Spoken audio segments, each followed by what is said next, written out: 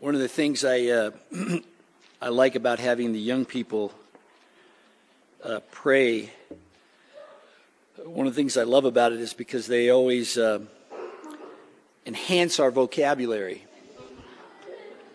I'm not joking when I say I love that Jack just said that Jesus gave to us through his blood the sweet life.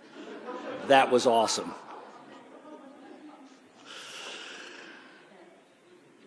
We sang that song, Sovereign, and the song was about trusting God, and it got me thinking about something that I've talked with many of you about over time, and that is the connection between trusting God and understanding God and his creation. And that is the reason that what we're about to do now is the high point of our service, because it is only through understanding the who, the how, and the why about God and his creation, it is only through that process that we come to trust him. In other words, we don't trust without understanding of who it is that we are trusting, how they do what they do, and why they do what they do. And so every time that we endeavor to do that, to understand what it is that God says to us from his word, whether it be about him or about us or a creation,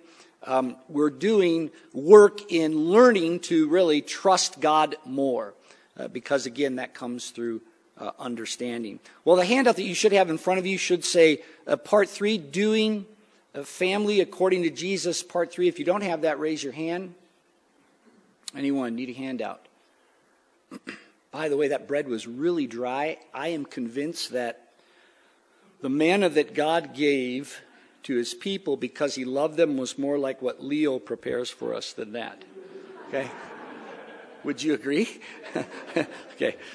Thank you, Leo, for doing that. That's great. No, nothing against you. We've been talking about family and how to do family. Again, that's what we're going to talk about again today. How to apply Jesus' radical view of family to our lives, what that looks like. So with that in mind, let's go ahead and ask the Lord's blessing on our time. Father, thank you that you have, as one of my brothers prayed, you've brought us here today. We see that as a great privilege to be in your house. We know that your presence is here with us in a very special way, different than how it is when we are in the world. When we come together in this place, when we come into your house, we come to receive your blessing. And one of the ways that we receive that is just what we considered, and that is really what your word calls the renewing of our minds. It's when we gain understanding from your word that we learn more to trust you, and that is a blessing because that gives us then the strength through hard times. It gives us the perseverance we need to keep following your Son, the Lord Jesus Christ. And so, Lord, I pray that as we endeavor again to do that here, that you would give us that understanding that we need unto trust in you. Make it so, we pray, in Jesus' name. Amen.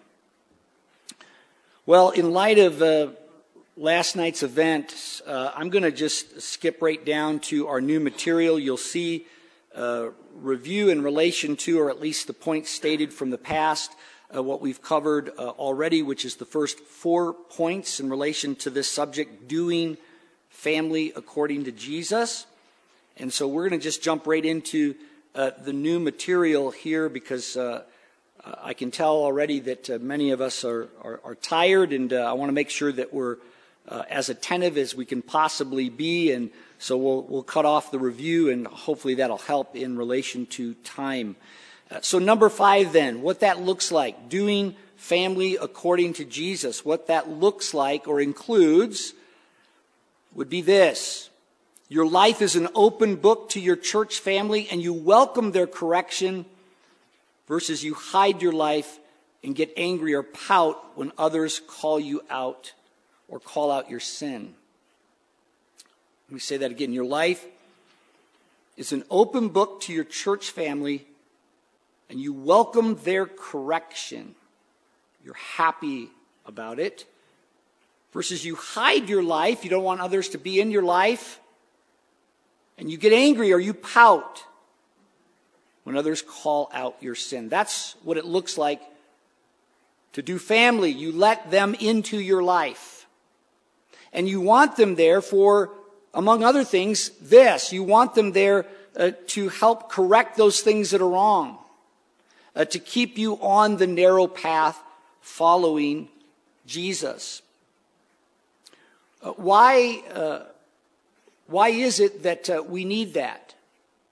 Why do we need others helping us in that regard? Why can't we just do this on our own? And I think that that's something that is common in this country, is the self-made man, or the person that is able to handle everything he or she needs to handle on their own. We don't need others to do it. As I said, I think it's common. It's a part of the American mindset to think that way. And yet what Jesus calls us to is something very different, something very radical, and that is that we need others. We need each other. We need the covenant community if we're going to stay on course. And so we should see correction from others as a positive, as a good thing. One thing that I talk with my wife about is the perspective of the junior quarterback. How the junior quarterback who one day will replace the man now in that position, how he looks at that individual. He sees that person as his mentor. And so he receives, or he wants to receive, correction or instruction from that individual. And we don't have to see everybody as necessarily our mentor to receive it that way. But we need to have the same perspective, that we are here to help each other. And so again, we welcome that so that we can be the best that we can be for Jesus, and most importantly, that we can keep from or be protected from straying from the path, which ends or leads then to apostasy. Isaiah 44 has something to say about this. Isaiah 44, if you turn there.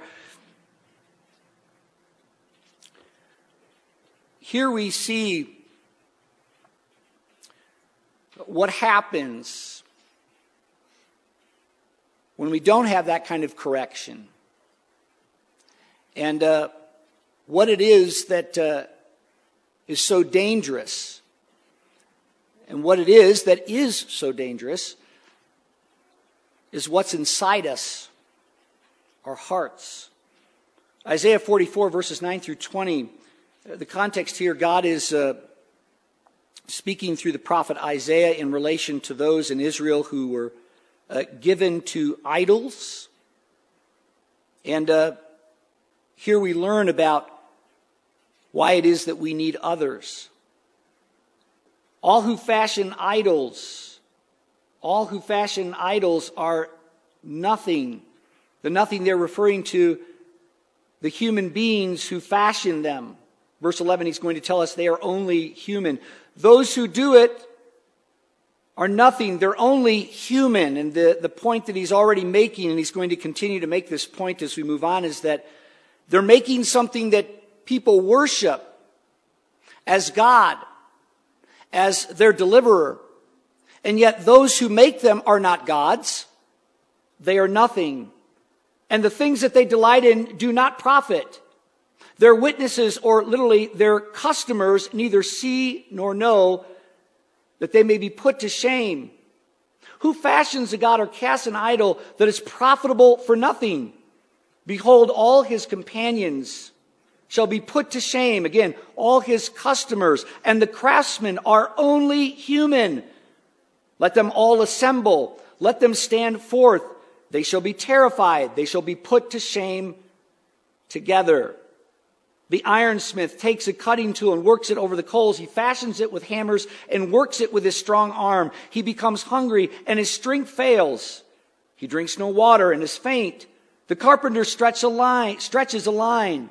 He marks it out with a pencil. He shapes it with planes and marks it with a compass. He shapes it into the figure of a man, with the beauty of a man, to dwell in a house.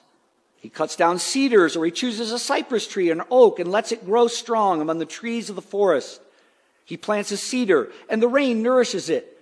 Then it becomes fuel for man. He takes a part of it and warms himself. He kindles a fire and bakes bread. Also, he makes a god and worships it. He makes an idol and falls down before it. Half of it he burns in the fire. Over the half he eats meat. He roasts it and is satisfied. Also, he warms himself and says, "Aha, I am warm. I have seen the fire." And the rest of it he makes into a god, his idol, and falls down to it and worships it. He prays to it and says, "Deliver me, for you are my God." They know not, nor do they discern, for he has shut their eyes so that they cannot see, and their hearts so that they cannot understand. No one considers, nor is there knowledge or discernment to say, "Half of it I burned in the fire. I also baked bread on its coals. I roasted meat and have eaten. And I shall make the rest of it into an abomination? Shall I fall down before a block of wood?" He feeds on ashes. A deluded heart has led him astray, and he cannot deliver himself or say, "Is there not a lie in my right hand?" So here we're told about the person that makes these idols, these false gods, in this case wooden statues that people bow down to.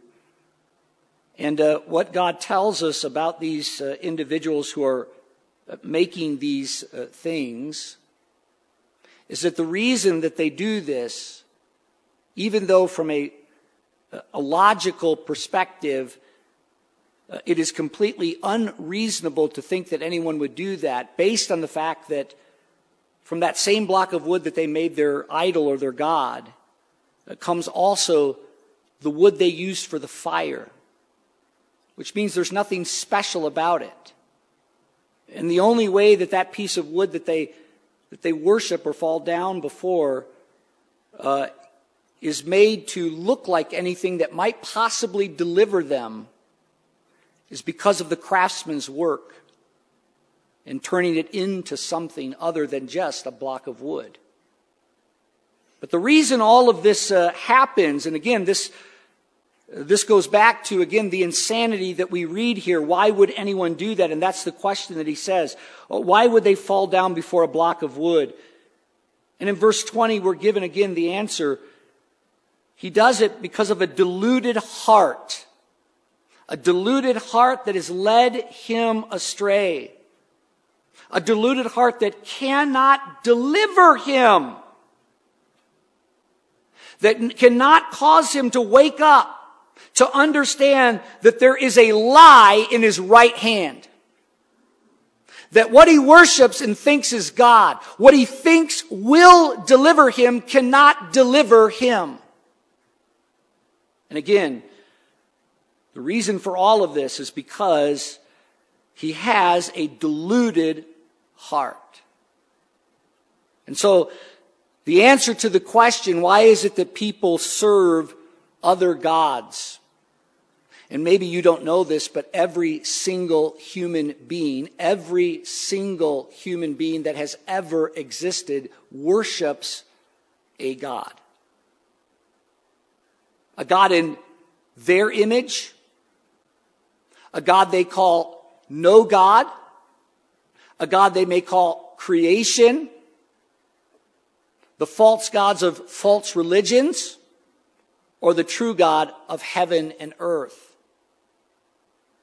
And the only way that any of that happens, or rather, the only distinction that can be made between the false gods of this world and the true God of heaven and earth is this distinction of where your heart is. Because if you have a deluded heart, what God is saying is that you will most assuredly serve and believe in and not know that you are serving a false God. Again, a deluded heart has led him astray. This is the reason that people serve in this world false gods. And again, everyone serves a God. A deluded heart. And again, notice that deluded heart cannot deliver him any more than that block of wood can deliver him. Putting this all together then, you'll notice there in the notes, fallen feelings. Depravity, we're born into sin, and so our feelings, as we've talked about before, lead us astray. And really what we see here can be said in this way: fallen feelings fueled by pooled ignorance produces a deluded heart that cannot deliver itself. And the majority of the world fits into this category. Why? Well, because again, we're born that way, depraved. We have fallen feelings. In other words, feelings that will lead us astray. And when you add to that the pooled ignorance of the world, all of that produces then this thing called, again, a deluded heart. And when a person has a deluded heart, they cannot deliver themselves. They cannot deliver themselves. We cannot deliver ourselves when our hearts are deluded. And the only way to then be delivered from that, because it can affect us as well, the only way to be delivered from that self-delusion is to let others into your day-to-day life, to assess it and to exhort and correct where necessary. Again, having a deluded heart is not just true of those who make blocks of wood into idols. It is true of all of us because we were all originally born into sin.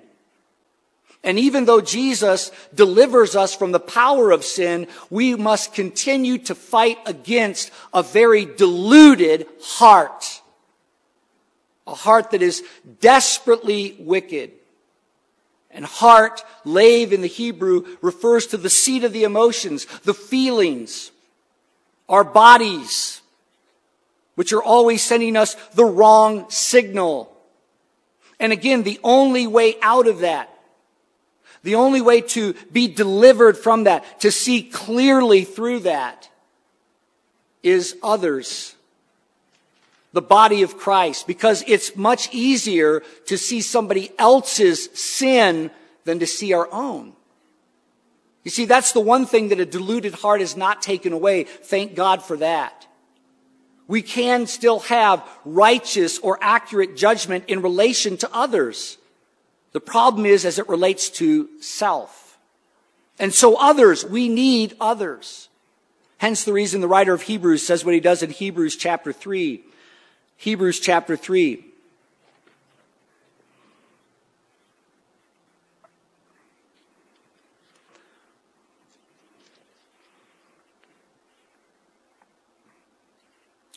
Notice how he begins verse 12. Take care, brothers. Take care. Be on your watch. Be vigilant.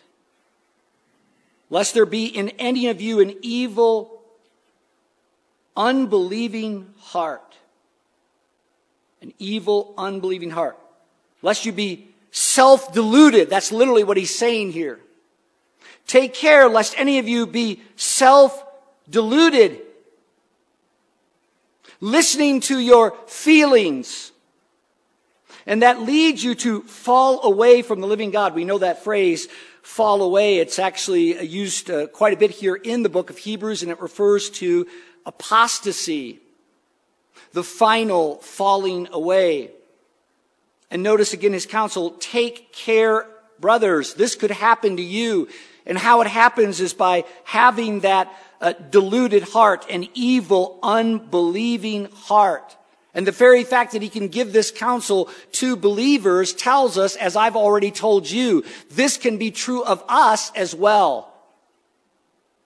Not just those, again, who turn blocks of wood into idols.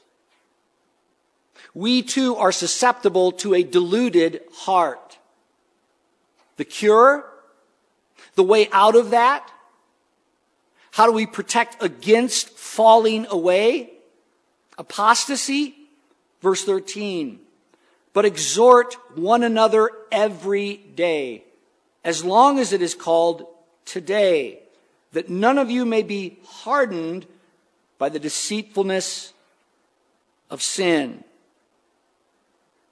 And that's exactly what delusion does, it deceives us into believing that we're okay. One of the things that self-delusion does, an additional thing that self-delusion does, is gives us that sense that we can make it on our own. And so going back to where I said at the start is that this mindset of, I don't need anybody else. I can figure things out for myself. That's part of the deceit. The deceitfulness of sin in our hearts that tells us that I don't need others to do this exhorting. And notice, it is to be every day, as long as it's called today. What is he saying there? This isn't something that we should expect to be infrequent, but frequent, if we are to stay on the narrow path, if we are to protect against being deluded. Something, again, that we are all susceptible to. The way around it, the way to prevent it, is to have others in our life. Well, what does that mean? Well, that means then that I've got to be open. I have to be living a transparent life. Understanding that when others speak into my life, when they exhort me, that it's a good thing, not a bad thing. We want that. We should be looking for that. Hence the reason we are transparent. We want that so that we are not self-deluded. How many people do you suppose will be that or be guilty of that on Judgment Day? My guess is not a few. And the reason I say that is because I think this is one of those things as it relates to doing family that we as Christians struggle the most with. We don't want people knowing our business. We've been told by the world, never mind that the world is run by Satan, 1 John 5:19, but we've been told and we listen to the world who says that your business is your business. And our deluded, wicked hearts tell us, that's true, that's right. That's your business. And Jesus comes along and Jesus says, no. Just the opposite. Your business is family business. You're to be sharing your life with the family. Those who walk in the truth come to the light, John 3. That their deeds may be shown to have been wrought in God. And so we're those kinds of people, and that because of this perspective, we understand that we need people if we're truly going to get to heaven. We understand that. And so what they say to us is good, it's not bad. We welcome it rather than get angry or pout or become defensive.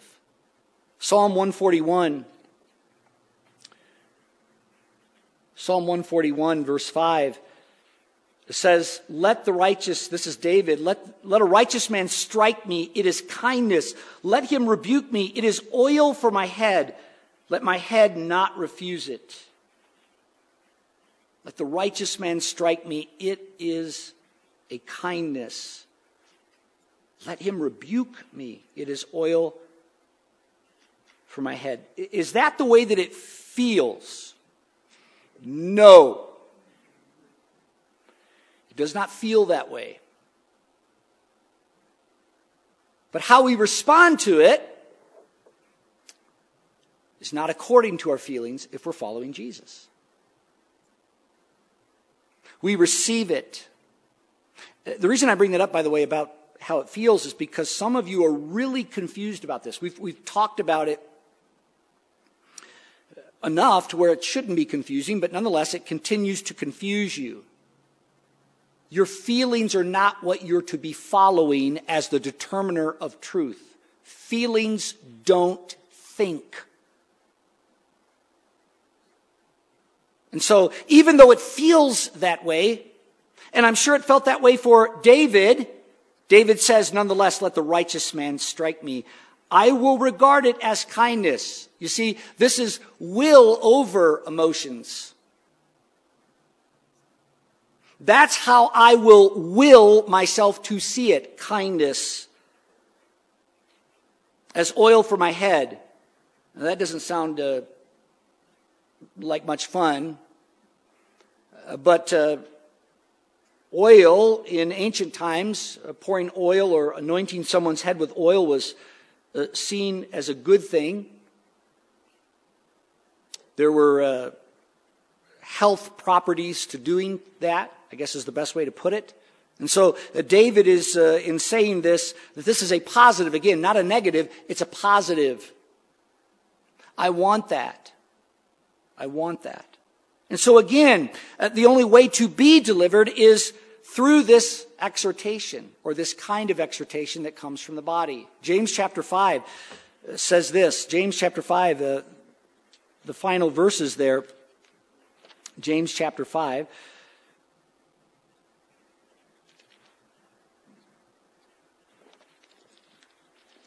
Says this, "My brothers, if anyone among you wanders from the truth," and here we have in mind now a person who's self-deluded, and to make the distinction there, we already have a deluded heart. We have a depraved heart. We have a heart that the only thing it can really do is deceive us. And so to be self-deluded means that I am now listening to that heart. And as a result of that, I've wandered from the truth. He says here, in someone who brings that person back, the person who does that, let him know that whoever brings back a sinner from his wandering will save his soul from death and will cover a multitude of sins. Most likely what he means there by cover a multitude of sins is that the person who brings him back is covering over the sin that then he would be guilty of, or sins that he would be guilty of had he not taken that role. That role of being essentially his brother's keeper. So what James is telling us here is that those are the kinds of people we are to be. When we see sin in others, we're to go to them, we're to be faithful with them, we're to attempt to bring them back. And in that way we do our duty to them, in that way we love them, so that we are not guilty of a multitude of sins, sins of omission. And in that process also we save their soul from death.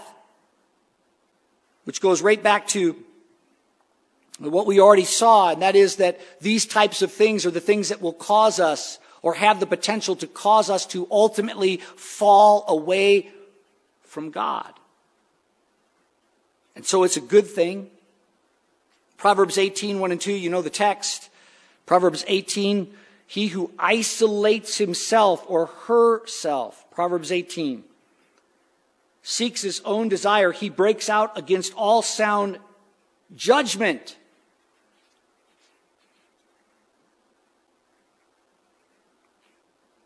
Again, America, the American mindset doesn't like this, right? We're essentially encouraged to isolate ourselves. I remember when I moved to Colorado, one of the things that was told to me about the mountains was that's where the people who don't want others telling them what to do live. Isolation, according to God, means that you're just seeking your own way, which means you're not seeking God's way. When you do that, you are breaking out against all sound judgment. A fool, verse 2, takes no pleasure in understanding, but only in expressing his position. That's what you're doing. You've become the fool. Proverbs 12, verse 15. Says, the way of a fool is right in his own eyes, but a wise man listens to advice. I would assume that everyone here wants to be considered a wise man or wise woman. Then you're a person who listens to advice. You listen to even correction in that respect. 15:12, a scoffer does not like to be reproved. He will not go to the wise. Ask yourself, who is it that you go to when seeking advice? Do you go to the wise or do you go to the sympathizer? Sin causes us to seek out the sympathizer. the person who's not going to correct us, the person who will never say tough things to us, the person who accepts us as we are, which again is not loving them. Who is it that you go to? The wise person or the sympathizer? This is Matthew 18 as it relates to our duty. Matthew 18, verse 15. When your brother is in sin, you go to him. Go to your brother first. Or that's the first step in the process, or could be the first step in the process. That passage there speaks of speaking to him or that person without involving the courts. And that is what Jesus is getting at there in that verse. When he says, go tell him his fault between you and him alone if your brother sins against you. If he listens to you, very similar to James 5, you have gained your brother. You've gained your brother. What that isn't referring to is some kind of private conversation. Rather, it means do everything you can to deal with the matter before it needs to be taken to the courts, which is what the remaining verses are about. But again, this is the only way to be delivered. And it behooves us as the people of God, doing family according to Jesus, to be those kinds of helpers to one another, but also to be those kinds of people who receive that counsel. To have transparent lives. Again, in relation to the book of Isaiah, Isaiah chapter 58. Isaiah chapter 58, this is actually one of my favorite section of verses in the book of Isaiah. Isaiah chapter 58, verses 1 through 9, really gives us the picture of what welcoming the correction of your church family looks like. And he does that by distinguishing, God does that here in these verses by distinguishing between false humility versus true humility. And that word humility or humble, that word humble that we see in Scripture refers to submission. In this case, submitting to one another. This is what Ephesians 5 talks about. Submit to one another out of reverence for Christ. The idea there is that we are welcoming, that we are submitting, we are receiving the counsel of others. Whoever that is. Whoever that is. And this is this idea, or is the idea behind humility, that we're always teachable, that we're always transparent, not only to God, but others in the body of Christ. Again, the distinction between these two things in these first 9 verses. Isaiah 58, cry aloud, do not hold back, lift up your voice like a trumpet. Declare to my people their transgression, to the house of Jacob their sins. Notice here God commanding the prophet to do this. To be faithful to his people, his brothers and sisters, by declaring their transgressions. Yet they seek me daily, God says, and delight to know my ways, as if they were a nation that did righteousness and did not forsake the judgment of their God. They ask me of righteous judgments. They delight to draw near to God. Notice the tension here that is being created. God is telling Isaiah to go and to declare sin, and yet, verse 2, as it says, God saying here, they act as though they're not people with sin. That they are people instead who seek him daily. They are people who delight to know his ways. That they do righteousness and they do not forsake the judgment of their God. Verse 3, why have you fasted and you seen it not? This is now the voice of the people speaking back to God. Why have we fasted and you see it not? Why have we humbled ourselves and you take no knowledge of it? Behold, in the day of your fast, God now responding, you seek your own pleasure and oppress all your workers. Behold, you fast only to quarrel and fight and to hit with a wicked fist. Fasting like yours this day will not make your voice to be heard on high. Is such the fast that I choose? A day for a person to humble himself? Is it to bow down his head like a reed and to spread sackcloth and ashes under him? Will you call this a fast and a day acceptable to the Lord? Here is that false humility that he's then going to contrast in the remaining verses with true humility or welcoming correction, either from God or from God's prophet or people. And God says, you act like it, you give the appearance, the way that you talk is, I am a person who wants to be righteous. I am a person who receives God's judgments. I seek God daily. And God says, it's all appearances, including your fasts. You think that I am pleased because you sit around in sackcloth and ashes. You pout and you bow your head. And God says, that's false humility. That's not what it looks like to receive what God is giving through his word or through his people. Is not, verse 6, this the fast I choose? To loose the bonds of wickedness and to undo the straps of the yoke, to let the oppressed go free and to break every yoke? Is it not to share your bread with the hungry and to bring the homeless poor into your house when you see the naked to cover him and not to hide yourself from your own flesh? I love that. That last part there in verse 7, not to hide yourself from your own flesh. You know what he means by that? To be transparent. To be transparent. To not hide yourself from your own flesh. You don't hide who you truly are from your family, from your own flesh. God says this is true humility.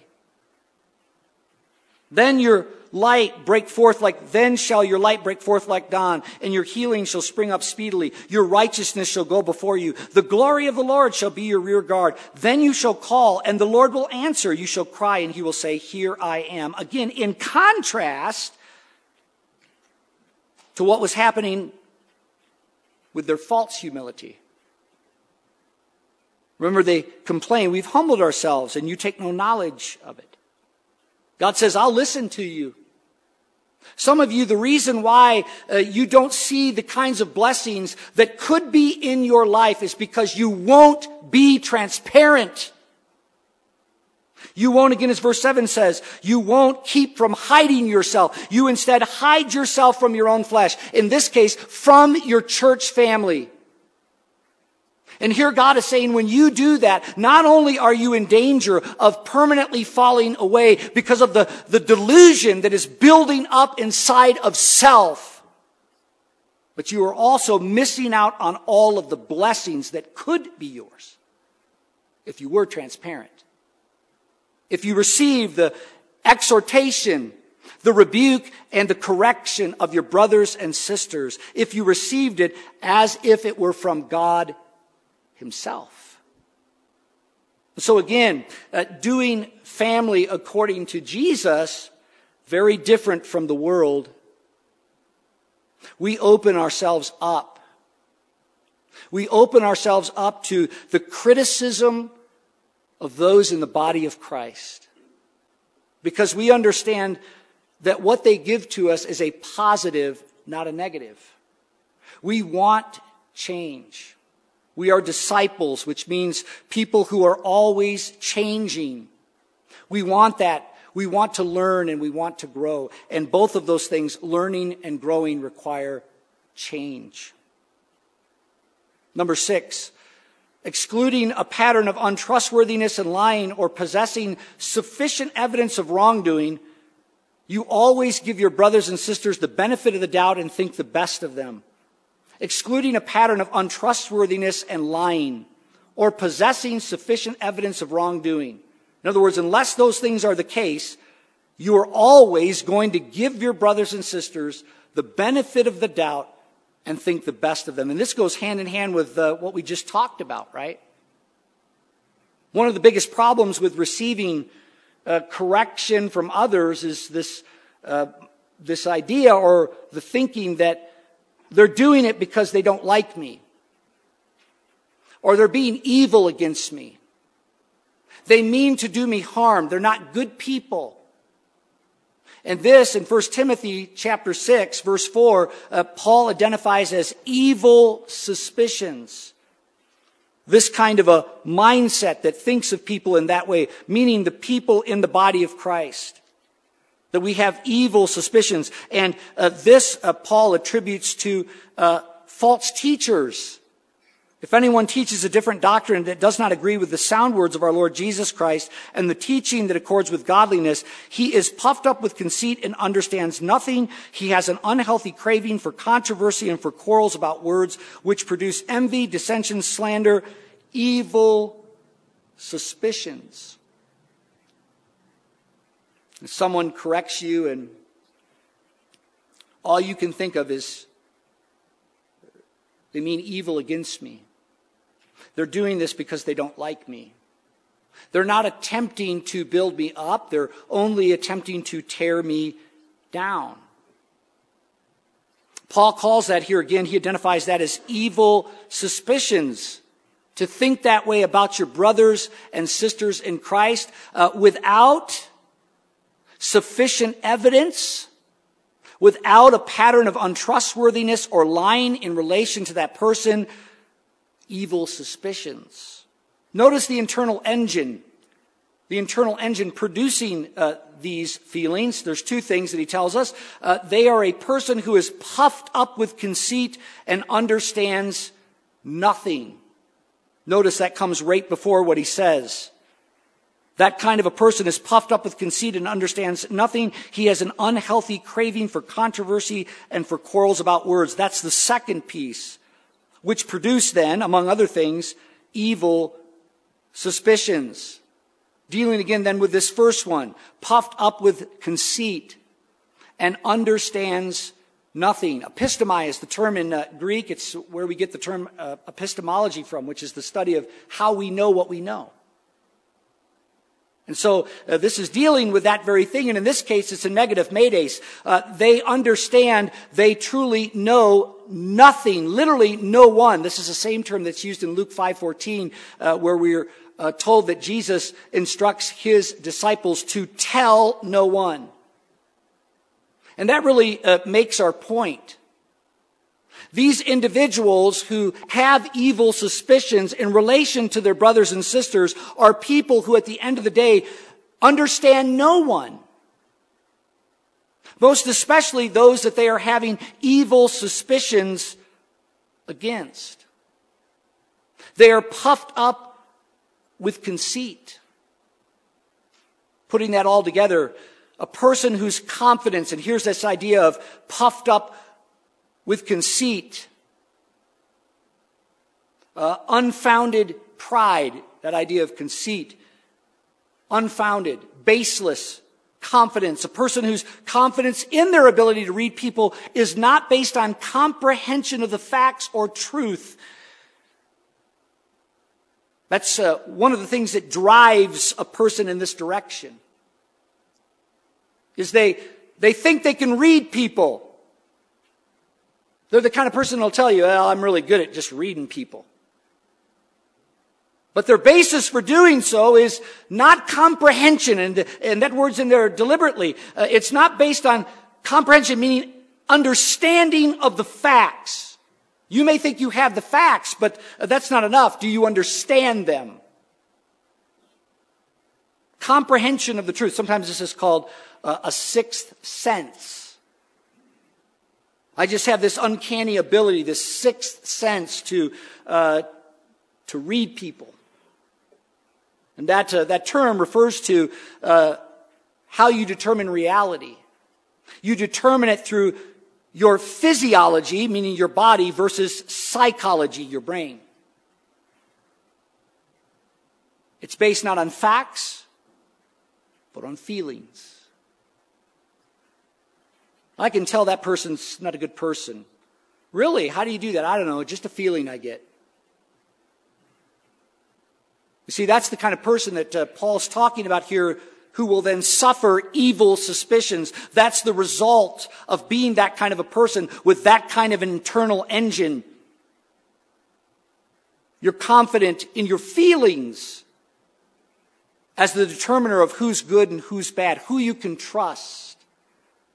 Secondly, again, as he says in the text, they have an unhealthy craving for controversies and quarrels about words. In other words, they are addicted to questioning or distrusting people or the words of people.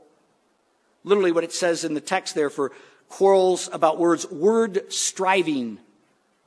They're addicted to that, questioning, distrusting people, distrusting their words, questioning their words. They're addicted to this kind of activity, and most especially in relation to the people that they should trust. That's the context here. Paul is condemning these particular individuals because those that they are treating that way, those that they are acting with evil suspicions against, are people that they should actually trust. And instead, those are the people that they are always questioning what they say. Conspiracy theorists would be an example of this. These are the kind of people who, especially in relation to those in authority, always believe that there's some secret agenda plotting against them. Sinful plotting. I said years ago, and I'm sure most of you probably don't remember this, but I remember saying it to you because it was true of me when I first started the ministry, is that I remember having this, and I remember reading this, and God convicting me of it, and having to really process through that. And one of the ways that I did this is I just started asking myself this question. Do I believe that before they called me, they were bowing down in a pentagram to Satan? And that was just my funny little way of getting that kind of suspicion out of my mind. I would just ask that question. Do I really think they're at home saying, "Dear Lord Satan, let my evil plan prevail. I'm calling the pastor now." And yet, that's how we can be. Again, because of that depraved heart that beats inside of us. And this is where we need to do the work, man, if we're going to do family according to Jesus. Evil suspicions. Thinking that everybody's always out to get you. That they are somehow bowing down in a pentagram. Wanting to do evil to you and to everybody else. The way then to avoid evil suspicions based on the engine that drives it is, again, two things. First, stop letting your trust in others be based on feelings. The feelings that person gives to you versus the facts about who they are. Easier said than done, I know. But this is what we need to do. Stop letting your trust be based on the feeling that other person gives you. You hear this on the positive and the negative side. They'll say, they seem nice. They seem friendly. Or they seem harsh or mean. Not always, but a lot of times when we use that kind of language, we're judging people based on how they make us feel. Isn't that true? They seem nice. That's why people buy cars off of Colfax. They do it because that's where the friendly people are. Not the people you can trust, but the friendly people. Versus, again, the facts. They have a history, again, both positive or negative. They have a history of lying or untrustworthiness. If you're buying a car off Colfax, good chance you haven't looked into their history.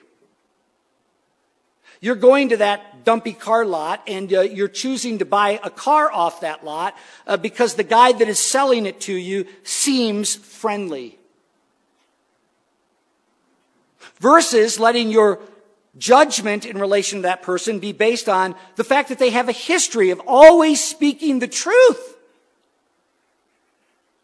No matter how difficult or unpopular, you see, that's what stops evil suspicions. The second thing,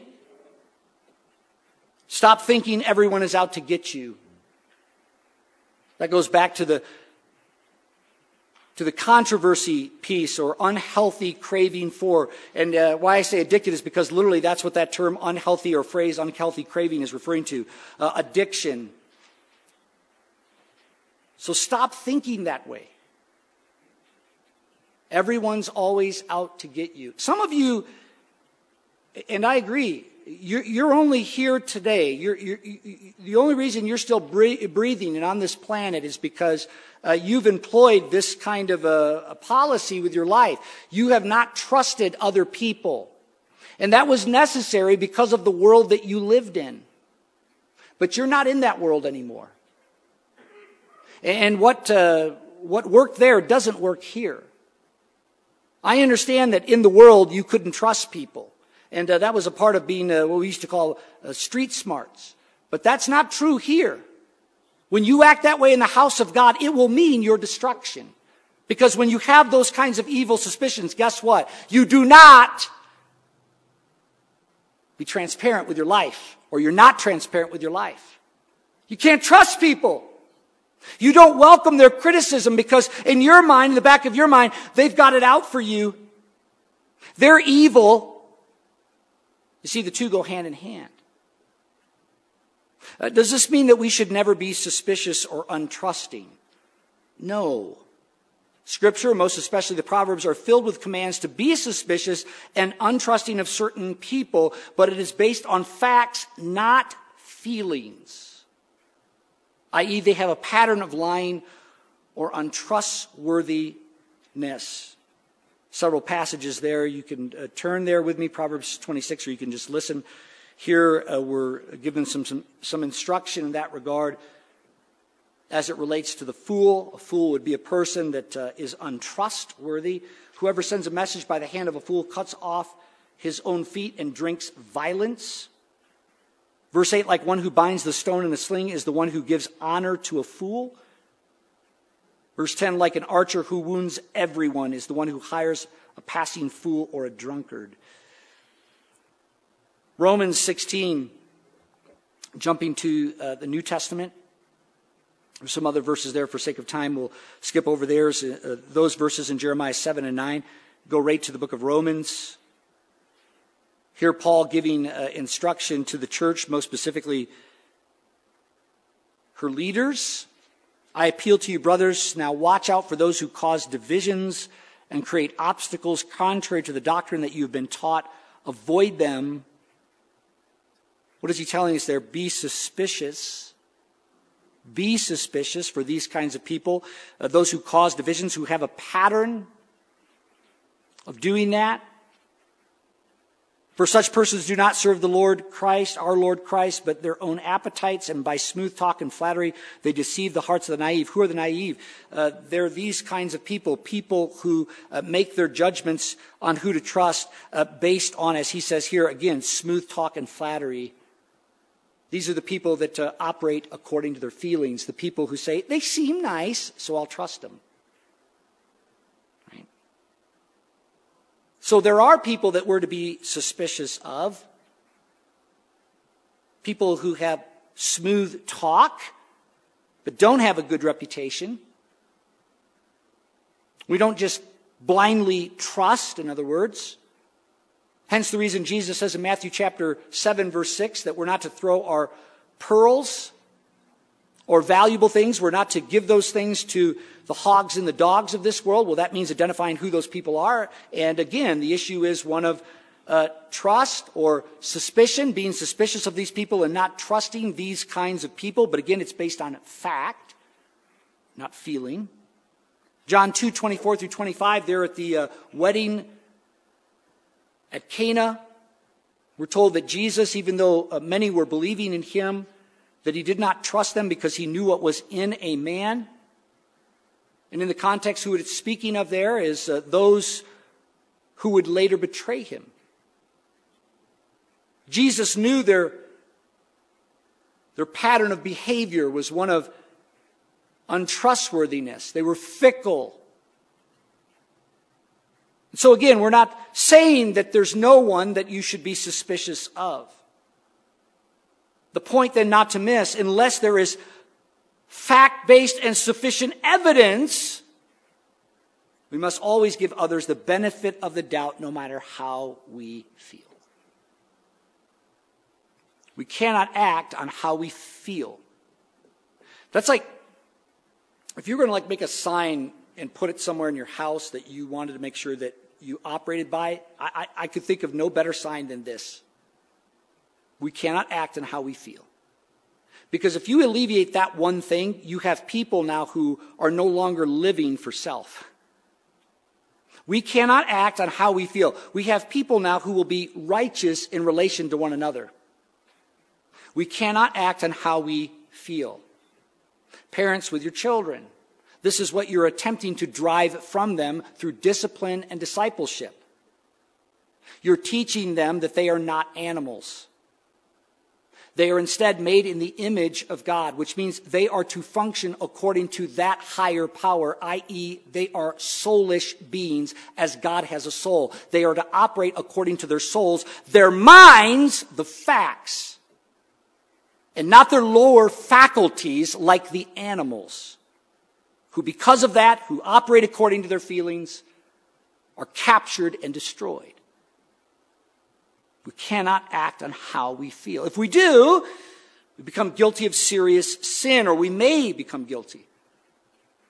Deuteronomy 19 speaks of the malicious witness, and that is something that people become when they act on their feelings, meaning they don't have the support to what they're saying, or they're accusing another brother or sister of.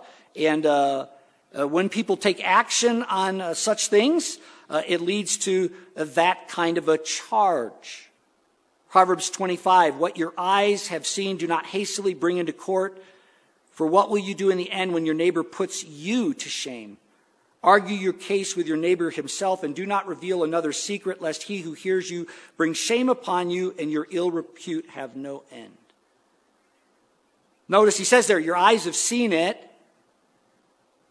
but that doesn't mean that what how you're interpreting what you see is correct. So what does he say? Go to them. See if you can get the context for what was said or done, because that might change things. Do that before you move along the lines of taking them to court. This is Matthew 18. As a matter of fact, this is really what Matthew 18 verse 15 is speaking about when it says, go to your brother and speak with him. See if maybe how you're perceiving things is wrong. Get the facts, in other words, and don't operate on your feelings. Otherwise, it may be you who's found to be guilty. It can also send us to hell, by the way, operating this way, not trusting our brothers and sisters. You say, well, I think that's a small thing. It's not, according to Revelation chapter 21 and chapter 22. If you look there, Revelation 21, verse 27, but nothing unclean, speaking about the new creation, the reboot, nothing unclean will enter it, nor anyone who does what is detestable or false, but only those who are written in the Lamb's book of life. That phrase there, does what is false, is the same. It's the same word or phrase that we find in 22:15. So in the very next chapter, verse 15, that is translated there as practices falsehood. Outside of the dogs and the sorcerers, meaning outside of the new creation, outside of heaven, are the dogs and sorcerers and sexually immoral and murderers and idolaters and everyone who loves and practices falsehood. Same Greek words translated does what is false in 21:27 as is translated here, practices falsehood. And literally, here's what it's saying. Those who make up or create false realities in respect to God. Those who make up or create false realities in respect to God, we call that false religion, or history, we call that revisionist history, or people. When you make up false realities about people, we call those caricatures. And that's what these kinds of people who end up in hell are guilty of. Notice, that's part of the list. This is not a small thing.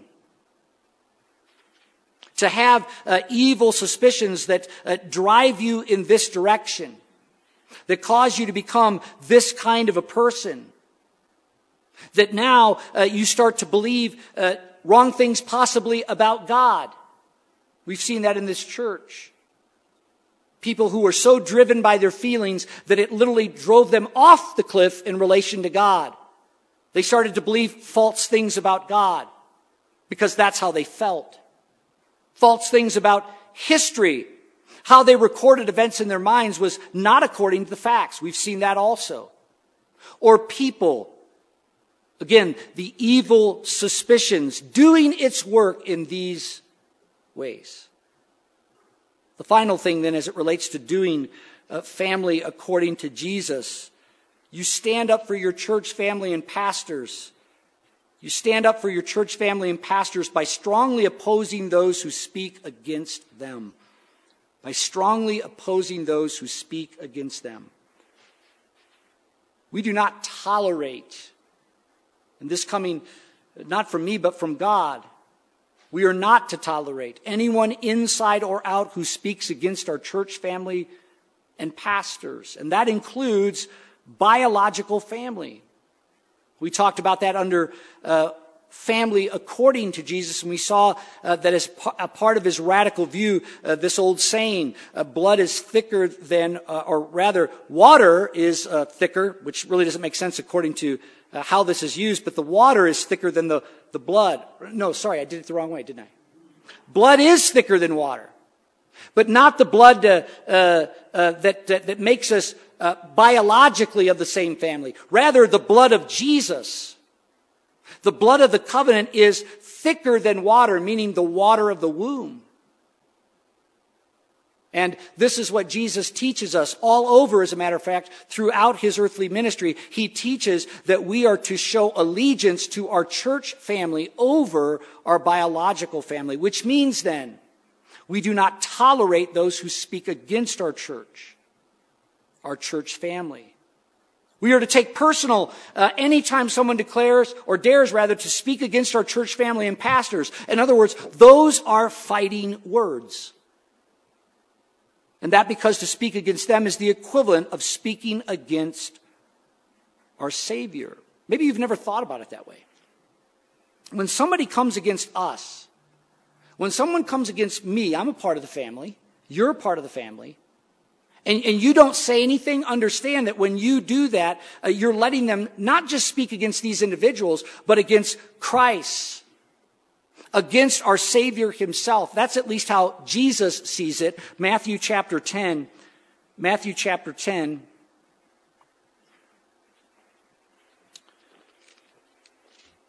Verse 40, whoever receives you receives me.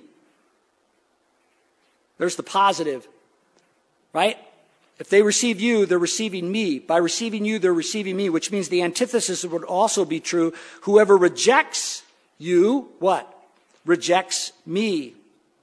Luke chapter 10, verse 16 picks up the negative. The one who hears you hears me, and the one who rejects you rejects me. This is why we should take it personal. And again, it's inside or out. We don't tolerate it. Such individuals are encouraging dissension and should be reported to the elders. We saw that in Romans, or at least we saw mention of these individuals in Romans 16, the text we looked at a moment ago. But verse 19 picks up this idea of really, or at least implies this aspect of reporting it. Verse 19, after he says, watch out for these individuals, those who cause divisions or create obstacles. He says, for, verse 19, your obedience is known to all, so that I rejoice over you, but I want you to be wise as to what is good and innocent as to what is evil. Literally, I want you to be wise as to who is good and innocent as to who is evil. In other words, possess the knowledge of who is who. And the only way to do that is to make sure you're taking it to the top. Those who shepherd the flock need that information.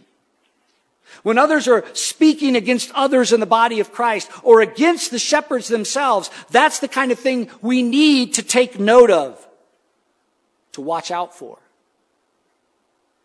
One of the keys to effectively advancing God's kingdom against the false forms of Christianity that exist in this world is through our unity in this respect.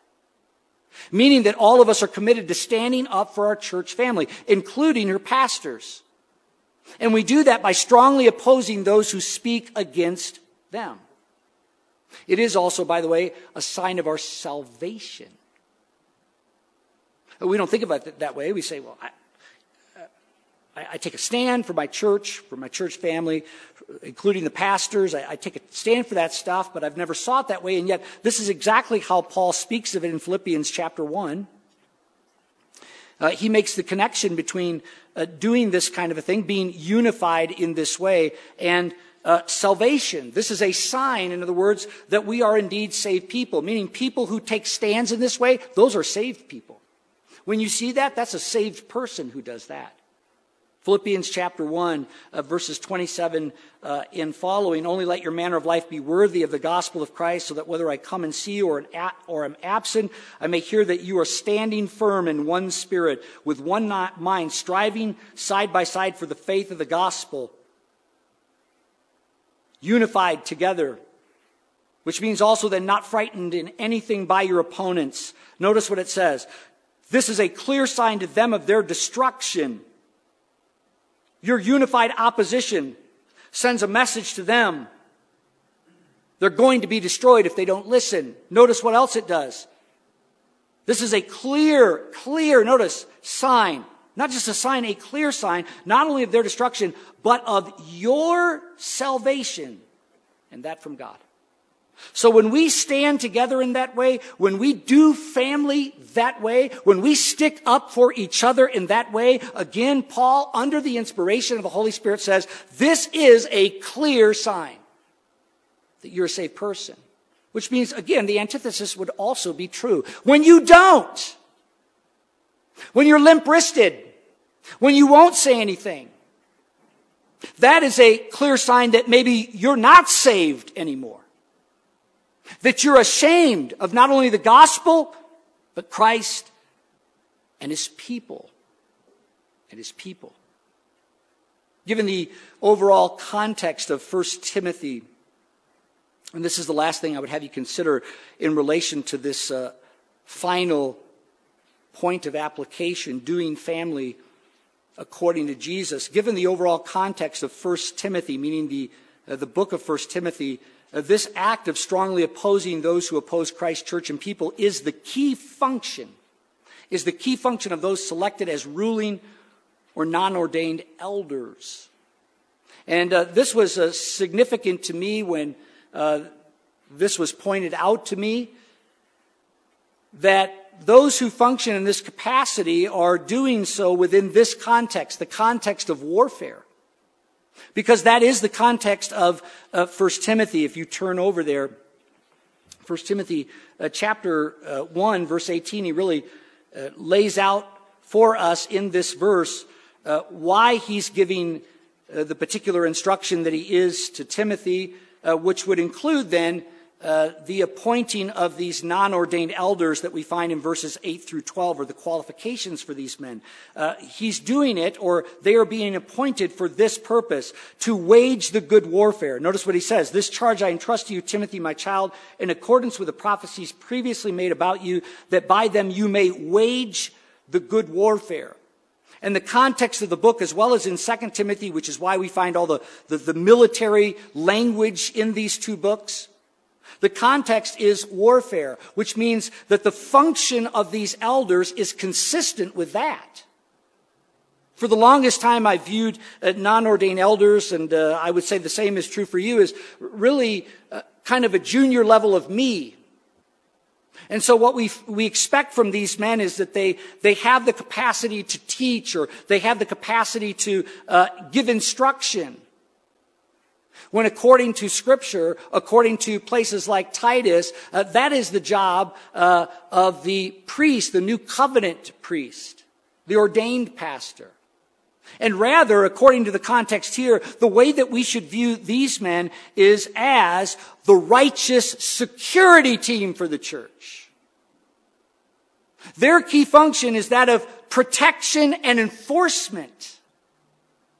And so what Paul is calling Timothy to do here as he is battling problems there in that important church in Asia Minor, the Ephesian church, what he's calling him to do is essentially establish a security team that he can go back into battle with.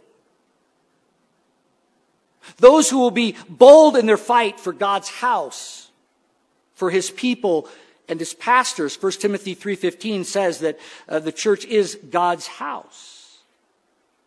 As such, this is the mindset we should have when considering elders. Not only must they be righteous according to the criteria that we find there, but also the bold protectors of God's people and pastors. They are, as we've talked about before, the new covenant Levites. Isaiah 66 verse 21, God promises to again establish, meaning under the new covenant, priests, that's the ordained elder role, as well as Levites. And you may remember from our study of the Pentateuch, this was their role. Numbers 18, it says Leviticus there in your notes. That should be Numbers 18. For sake of time, we'll just look at this one text, but you'll see exactly what I'm talking about here.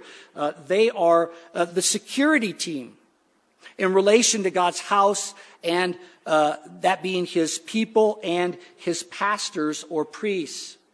So the Lord said to Aaron, you and your sons and your father's house with you shall bear iniquity connected with the sanctuary, and you and your sons with you shall bear iniquity connected with your priesthood, and with you bring your brothers also, the tribe of Levi, the tribe of your father, that they may join you and minister to you while you and your sons with you are before the tent of the testimony. They, meaning the Levites, they shall keep guard over you and over the whole tent, meaning God's house, but shall not come near to the vessels of the sanctuary or to the altar, lest they and you die. Really important instruction here as it relates to even the New Testament. What is God saying here? Their job is not as it relates to what I'm doing now. They're not involved in the temple worship or liturgy. That's not their job. That's not to be their function. In other words, we're not to see them that way. And in their day, if they attempted to do those roles, they would die. They instead shall join you, and notice again, here it is, and keep guard over the tent of meeting for all the service of the tent, and no outsider shall come near you. And you shall keep guard over the sanctuary, meaning the priests, and over the altar, that there may never again be wrath on the people of Israel. You're to guard the pulpit. That's a New Covenant translation of that. I'm to see that what's taught in this church is according to what God says, lest I bear the iniquity for it. And so I guard the sacred things, and they guard the sacred house, her people and her pastors. And behold, I have taken your brothers again, the Levites, from among the people of Israel. They are a gift to you, given to the Lord, to do the service of the tent of meeting. What service? They're the guards. Levites guard the priests in God's house. They are we might call them the police or the protectors. They're the enforcers, the ruling elders. That's their function. The priests, they guard the holy things in the house, God's laws and sacraments. They are her judges. You have the police and you have the judges. Once more then, this is how we should be choosing men to fill this role in our church. They must be men who have already demonstrated loyalty and boldness in fighting for God's people and pastors. Should be capital G there, forgive me for that. Loyalty and boldness in fighting. These are the kinds of men, beloved, that we're looking for. It's not men with great intellect. And in the past, that's how we've seen elders, whether they're in the ordained position or the non-ordained position. That's not how God wants us to view them. That's not the work that they're to be doing. Instead, again, they are those who are bold in fighting against opposition for God's people and pastors, for their church family. Cowards and limp-wristed men need not apply. So the closing challenge, and I think this is a good way to wrap it up as we're thinking on this final point here. Challenge, we need more ruling elders in this church, beloved. We need more ruling elders. Knowing now what we know, think about who among the men those who would qualify as righteous? Who among the men have already demonstrated themselves not only to meet those qualifications, the qualifications that we find in verses 8 through 12, but also are bold against those who oppose Christ's people and pastors? Who are those men? Because you don't become that, it's what you already are. Let's pray. Father, thank you that you've given us time to discuss again this incredibly important issue of family. And as my dear brother prayed at the beginning of our time, that we would grow, that we would leave this place different from the way that we came in, and that based on what we've learned here today from your word. Make it so, we pray, to the glory of our Savior, the Lord Jesus Christ. In his name we pray. Amen.